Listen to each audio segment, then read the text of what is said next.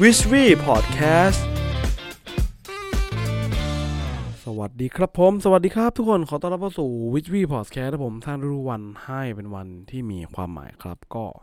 วันนี้อยู่กับเบนนันคนเดิมครับวันนี้เบนจะมาชวนคุยประเด็นหนึ่งซึ่งช่วงนี้ก็ใกล้สิ้นปีแล้วเนาะ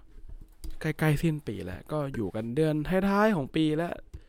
ก็คิดว่าทุกคนก็คงจะแบบมีความเชื่อเรื่องปีชงบ้างเรื่องโชคบ้างเรื่องปีใหม่บ้างเรื่องเบญจเพส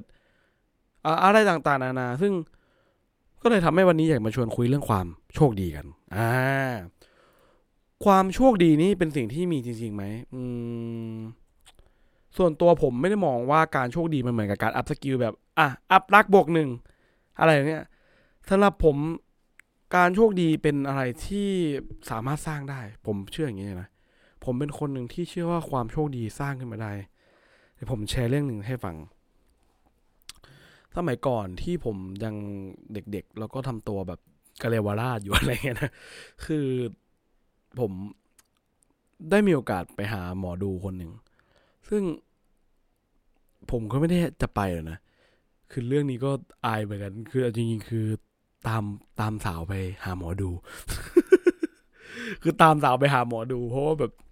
คือเห็นสาวคนเนี้ยเขาชอบไปดูดวงที่นี่เราก็แบบอยากจะจีบเขาอะไรเงี้ยเราก็เลยตามเขาไปถามหมอดูว่าหมอสาวคนนี้เขาชอบอะไรเงี้ยไปมาก็ไหนๆก็เสียตังค์แล้วคือบางคนก็ไม่ได้เชื่ออะไรมาตลอดนะครับก็ก็เลยถามแล้วหมอดูก็โอ้โหเล่นผมยับเลยด้วยความที่ตอนนั้นผมก็เร็วได้โอ้เธอนี่ดวงให้ดีดวงเธอนี่ย้ายอะไรอย่างนั้นอย่างนี้ผมก็อะไรของเขาวะเออเราสงสัยเราดวงไม่ดีมั้งอะไรเงี้ยก็กลายเป็นอย่างนั้นแต่พอผ่านมาทุกวันนี้พอผมไปดูหมอดูคนอื่นๆหรือคนเนี่ยเขาก็โหดวงเธอนี่ดีมากนะเธอเป็นคนดวงดีเธอเป็นคนมุ่งมั่นเธอเป็นคนตั้งใจซึ่งซึ่งผมก็อะไรวะเนี่ยเริ่มแบบงงคนละตำรากันหรืออะไรอย่างนี้อันนี้ก็ไม่ได้ขัดศรัทธาความเชื่อคนแล้วกันครับอันนี้เป็นแชร์ประสบการณ์ให้ฟังว่าบางครั้งคำว่าโชคดีมันมีอยู่ตรงไหนกันแน่แต่ว่าผมก็ไม่ได้โฟกัสตรงนั้นผมก็รู้สึกว่าโอเคไม่ได้ซีเรียสอะไรขนาดนั้นกับคือผมมันไม่ค่อยอยากให้คำแนะนำคนอื่นมาเปลี่ยนความภูมิใจในการมีชีวิตหรือว่าความสนุกในการใช้ชีวิตของเราดีกว่าอะไรเงี้ยเนาะเพราะนั้นเนี่ยพอมีคนมาถามแล้วพี่เบนเชื่อเรื่องโชคไหมอะไรเงี้ย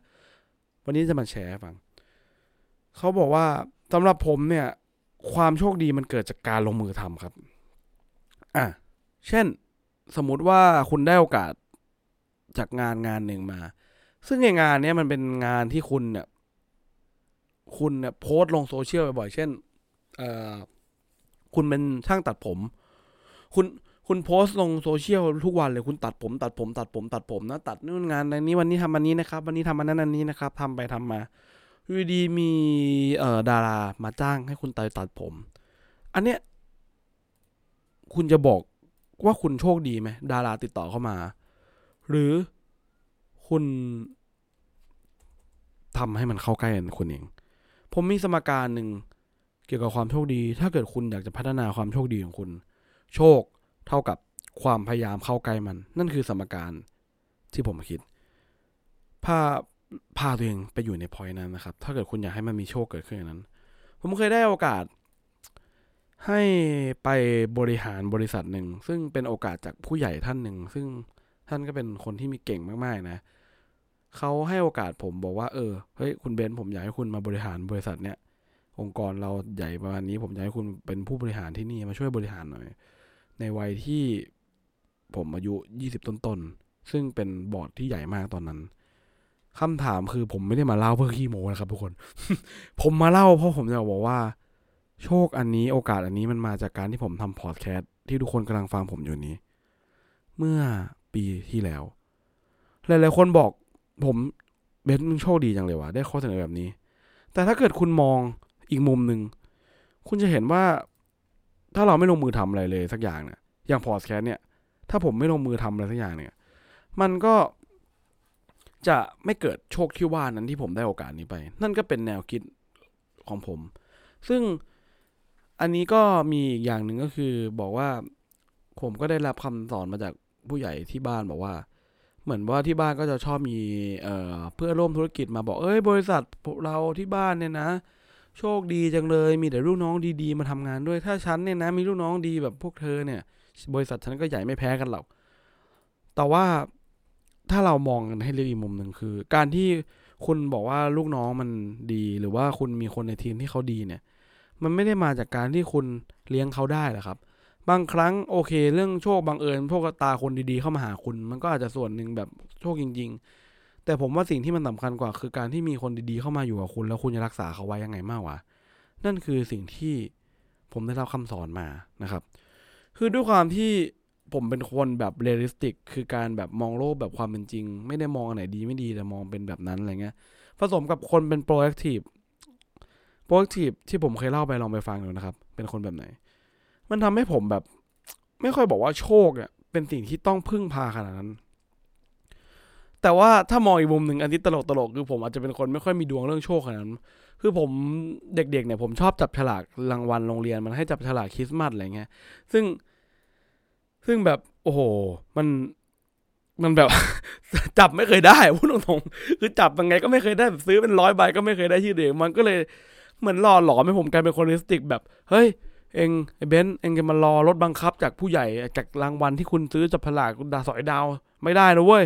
เองอยากได้รถบังคับใช่ไหมเองไปทำงานสิหาเงินแล้วก็ซื้อเองดิจะซื้อเท่าไหร่ก็ได้ถ้าเกิดเองหาเงินมาได้ไม่มีใครว่าเองอยู่แล้วมันก็เหมือนสะสมพอกพูนความเชื่อเรื่องโชคของผมมาอย่างนี้มันทำให้ผมรู้สึกว่าโอเคถ้าเกิดคุณอยากจะโชคดีเนี่ยคุณต้องใช้สมการนี้คือโชคเท่ากับความพยายามเข้าไปอยู่ใกล้มันนั่นคือสมการที่ผมคิดว่าคุณอยากโชคดีคุณไปทำอะไรเหมือนเมื่อก่อนผมเคยสมมติว่าคุณทำงานเกี่ยวกับเอาอะไรดีนะคุณทำงานเกี่ยวกับเรื่องของศิลปะถ้าเกิดคุณนั่งอยู่ในห้องอย่างเดียวอย่างเงี้ยแล้วคุณไม่ได้ไปติดต่อใครไม่ทำอะไรคุณก็ไม่มีทางที่จะได้ร่วมโปรเจกต์กับใครแต่ถ้าเกิดคุณแบบเอาตัวเองไปอยู่ในหอศิลป์วันดีคืนดีจะมีศิลปินบางท่านโผล่มาบังเอิญทำให้เจอกันหรืออะไรอย่างงี้ซึ่งมันอาจจะฟังดูแปลกๆงงๆนะแต่คุณเชื่อไหมว่าผมได้โอกาสจากเรื่องแปลกๆนี้มาเยอะมากเรื่องของที่คนอื่นเขาใช้คำว่าโชคดีแต่เราใช้คำว่าพยายามเอาตัวเองไปอยู่ใกล้ๆสิ่งเหล่านั้นถ้าคุณอยากจะเป็นคนที่มีร่างกายที่แข็งแรงคุณก็ยอมไปอยู่ในชีวิตกับพวกนักกีฬาถ้าคุณอยากจะมีฐานะที่ร่ำรวยคุณก็ไปอยู่รอบๆคนที่มีฐานะที่ร่ำรวยถ้าคุณอยากจะเป็นนักดนตรีที่ดีคุณลองหาโอกาสไปอยู่กับนักดนตรีไปซ้อมดนตรีไปยกของไปอะไรให้เขาให้มันอยู่ในวงโคจรชีวิตเขานะครับก็อาจจะทำให้คุณโชคดีขึ้นมาแบบที่คนเขาว่ากันแต่อย่างที่ผมบอกครับโชคดีนั้นมาจากการลงมือทำโอเคครับอันนี้ก็เป็นแนวคิดของแบรนด์นั้นนะครับเกี่ยวกับความโชคดีขอบคุณทุกคนมากครับที่ติดตามวิทวีพอดแคสต์ครับผมหวังว่าวันนี้โชคจะเป็นของคุณนะครับ สวัสดีครับบ๊ายบาย